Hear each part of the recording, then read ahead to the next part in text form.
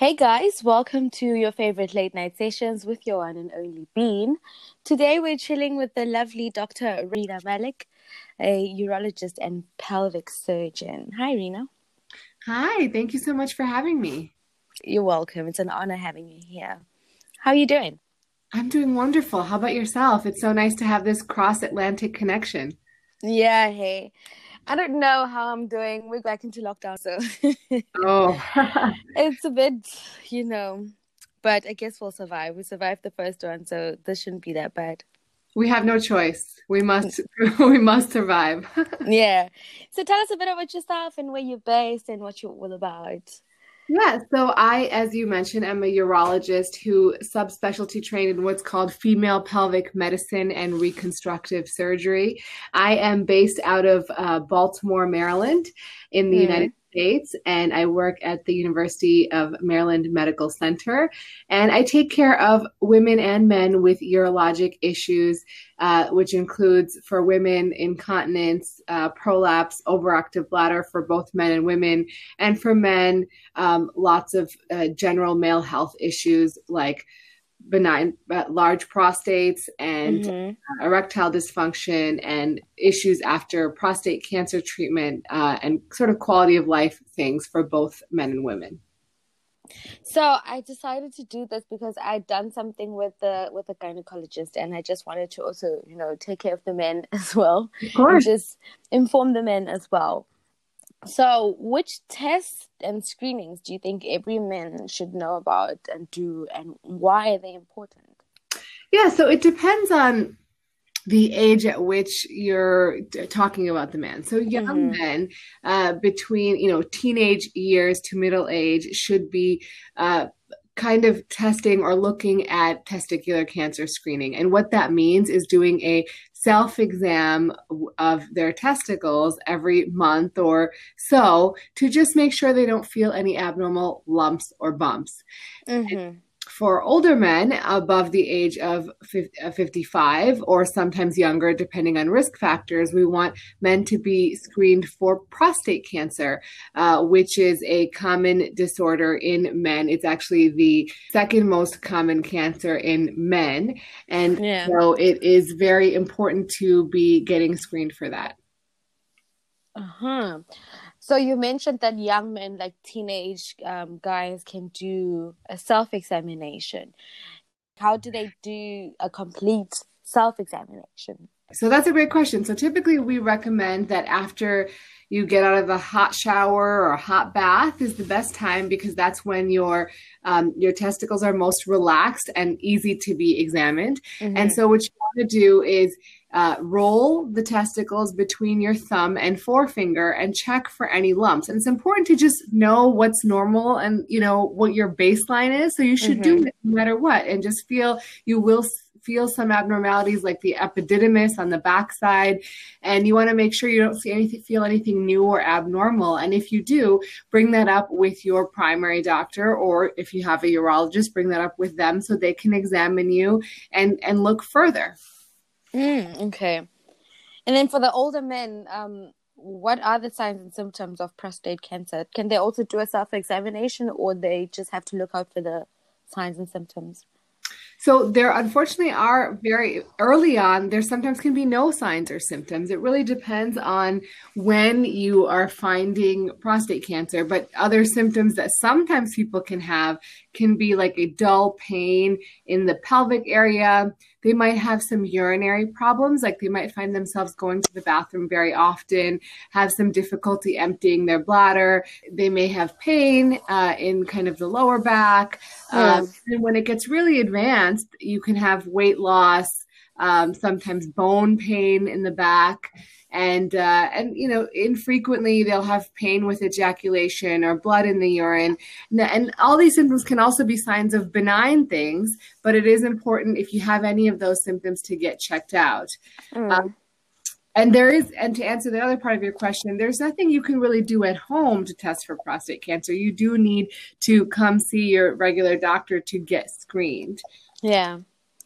And what actually is the prostate? What does it do, and how important is it?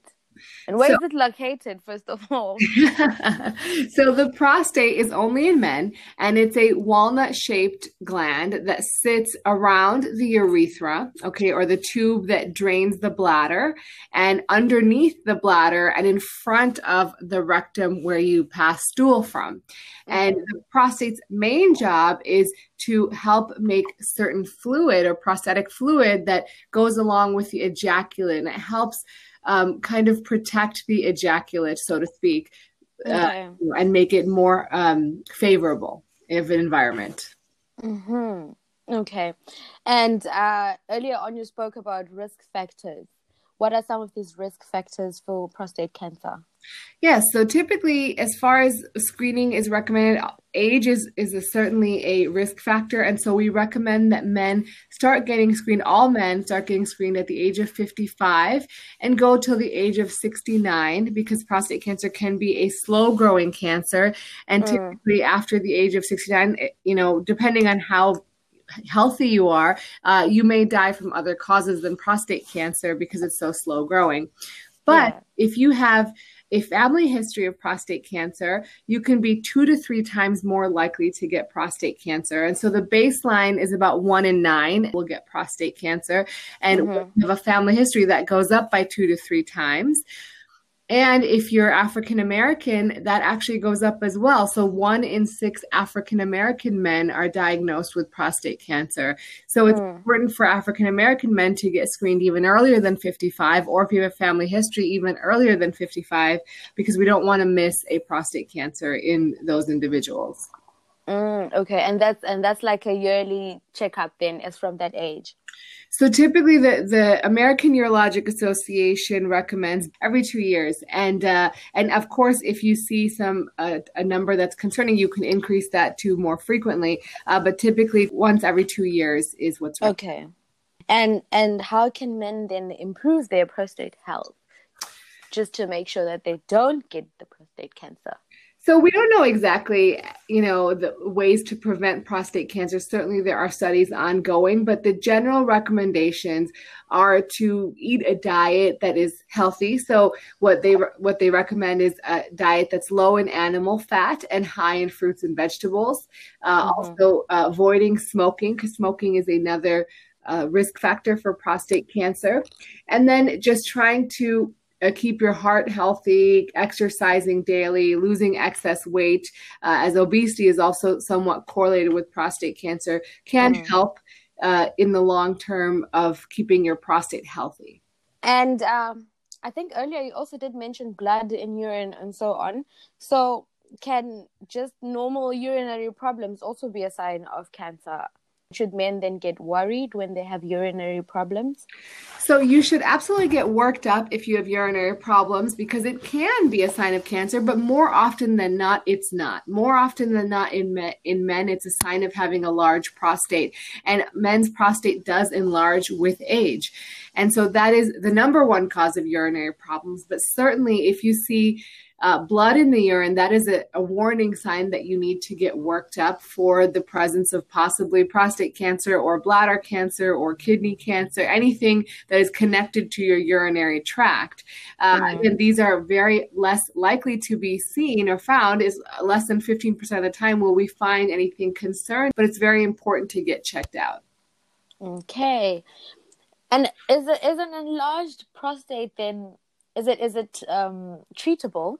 Can they reduce the size, or is it an invasive kind of therapy, or is it medication? Like, how is then the treatment for it? Yeah, so the treatment for an enlarged prostate is if there's multiple options. One is if it's not too bothersome, you can do nothing about it. If it is bothersome, there are medications you can take to help relax the smooth muscle around the prostate to allow you to urinate better, or there are other medications that can shrink the prostate over time. And then there are procedures. There are minimally invasive procedures to open up that channel where you urinate from, and we have lots of technologies to do that. And so having a discussion with a urologist about the available technologies to open up that channel and help you urinate better is useful. Okay.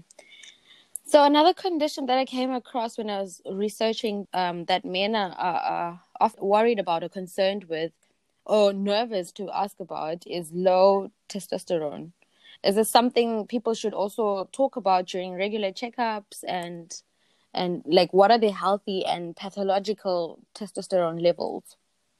Yeah, so absolutely. The signs of low testosterone, and I don't think that men should be worried about talking about this at all because it's very important. It's a vital part of your life, and it's important to discuss these things with your physician. I understand these are really intimate and challenging things to discuss at times, but it's important to bring these things up and talk about them. We're trained to talk about these things, and it's important if your primary care doctor doesn't know how to handle them, they will typically refer you to a urologist so you can have a more detailed discussion. Mm-hmm. Signs or symptoms of having low testosterone can very commonly be low libido, which is the most common sign or symptom. Fatigue, you may notice that your muscle mass is being reduced. You're more irritable. Sometimes you can have issues with erections. And sometimes you may have some mood changes or depression type symptoms. So all of these things can be related to a low testosterone. And this is tested by what's called a total testosterone blood test. And the number we're looking at is 300 nanograms per deciliter as being the cutoff of normal. You do need to get this test done in the early morning. That's when that cutoff is valid. So getting it done before 10 a.m. in the morning is useful. And that's how, and usually you need 2 tests to confirm that you truly have low testosterone that needs to be treated. Mm-hmm. And then I assume then that's for young adults going up, like the age from which you can get tested.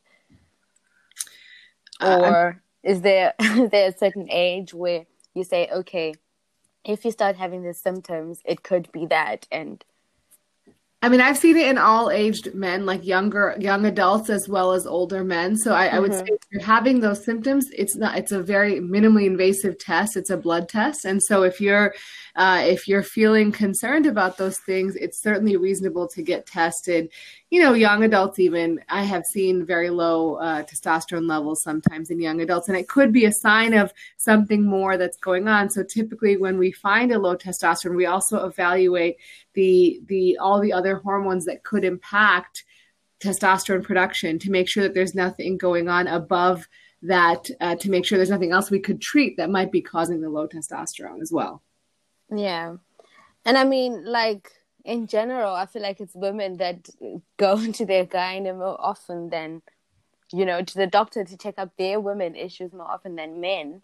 So what would you recommend actually for men just to get a general checkup with their doctor on their male issues and their male health? Like how often in a year? Well, I think when you go for your regular annual checkup, it's very reasonable to talk about those things with your doctor. Primary doctors are, very equipped to handle most things. And then when they feel that it's out of their scope of practice, they then refer you to a urologist. It's also reasonable to go directly to a urologist if that's available to you. And talk about these things because certainly this is something that we're very comfortable dealing with. One other big thing is fertility or infertility. So how common is male infertility? Well, so infertility in couples is pretty common. It's 1 in 6 couples that experience infertility. And infertility is defined by the inability to conceive after trying for 12 months or longer. And so that's pretty common. And there is a male component to the infertility. That means that it could be either men alone, which occurs in 20% of the time, or it could be men and women both having some infertility factors that are contributing to being unable to have a child. Yeah. And what are the common causes for male infertility? What common factors hurt male fertility? Yeah, so there's a lot. Sometimes it can be some congenital problems. So you may have some issues from when you were born that you didn't know about. Sometimes it can be an infection like mumps. If you had mumps when you were a child, that can predispose you, or having a testicle that didn't descend all the way when you are younger, that can predispose you. Also, certain lifestyle changes can make it harder for you to conceive or impair the quality of the sperm that you're producing. So that can be smoking, drinking excessive amounts of alcohol, or taking certain medications can reduce sperm numbers. So, for example, testosterone, as we were talking about earlier, actually will render you infertile if you're taking testosterone exogenously for whatever reason, if it's for health reasons, or if some people do take it off label for whatever reason, that will make you infertile. So those things are important. And then certainly there are hormone problems or other things that could be causing infertility. And how is the health of semen evaluated? I mean, when it comes to sperm count, what's the normal range? So typically we will have men give a semen specimen, and then we send it for what's called a semen analysis. And with that semen analysis, we'll check the volume of the sperm to make sure we're getting enough volume, that there's enough count, that the concentration is appropriate based on what's normal. So the way we've developed these numbers of what's normal and abnormal is you look at all men who've conceived and you look at their semen parameters, and you look at what's 10% or 5% of men who've conceived and more, and that's your cutoff. And each of these things has their own number. And also we look at how the sperm move are they moving in a straight line, or are they moving in little circles? And what do they look like? Are they the typical normal appearance of sperm, or is there some abnormal appearing sperm in the specimen? And so that all of those things can affect the ability to conceive. And, besides just reducing the risk factors, what other stuff can men just do to boost their fertility? Yeah, so I have a great video on this on my YouTube channel where I go through a lot of these factors, but to kind of briefly go through them, one is if you're smoking, quit smoking. You want to avoid excessive alcohol or drug use because these can affect your sperm health. You can try to lose weight because it has been shown that obesity does impair good semen parameters. And then psychological stress has actually been shown to impair semen quality. So working on stress reduction, which is obviously sometimes very hard to do because making a baby can be stressful when you're actively trying. And then the interesting thing about sperm is, right, they're made in the testicles, and the testicles sit outside the body. And so they sit outside the body for a reason, because they need an optimal temperature to perform their normal function. So there's a number of things that can raise the temperature of your testicles, making it hard for you to produce sperm. That can be like sitting in hot tubs or jacuzzis. And sometimes, and this hasn't been completely proven in the studies, but putting laptops on your lap or having cell phones in your front pocket can raise the temperature enough that it may impair semen parameters. So kind of avoiding those things. And interestingly, even after you get a cold or some where you get fevers, you can have loss of sperm production for a short time afterwards. So sometimes when you're asked to give a semen parameter, if you recently had a cold, we ask you to hold off a couple weeks, because we know that your semen are going to be affected by the fact that you recently had fevers. Okay. Great stuff. Thank you so much for this very informative chat. Thank you so much. And thank you so much for all you do. I love podcasts. I think that people who do podcasts are amazing, and you're doing such a great service for the public. So thank you. Thank you so much. It's a pleasure. Have a lovely day. You too. That's it, guys. I hope you enjoyed that chat, and I really hope you found it just as informative as I did. I also hope I managed to push and motivate someone, to take their health seriously and to get their junk checked on a regular. Thank you so much, guys, for tuning in. I'm going to leave in the description box below the details to Rena's YouTube channel, where you can find most of the information that we spoke about on this episode. I'm not leaving you guys empty-handed. I'm leaving you guys with My Heartbeat by T-Cash MBK featuring Soldier59. Enjoy, take care, stay blessed from your being with the biggest love. Away. Yeah. Make my heart go rum pum pum pum pum. Make me sing that rum pum pum pum pum. Make my heart go rum pum pum pum pum.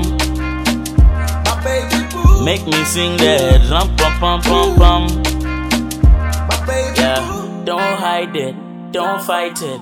If I give it to you, don't bite it. I know you like it. Girl, you know that I'm all into you, no side chicks. You know fine. Kana nigga go shy and do that dog kind.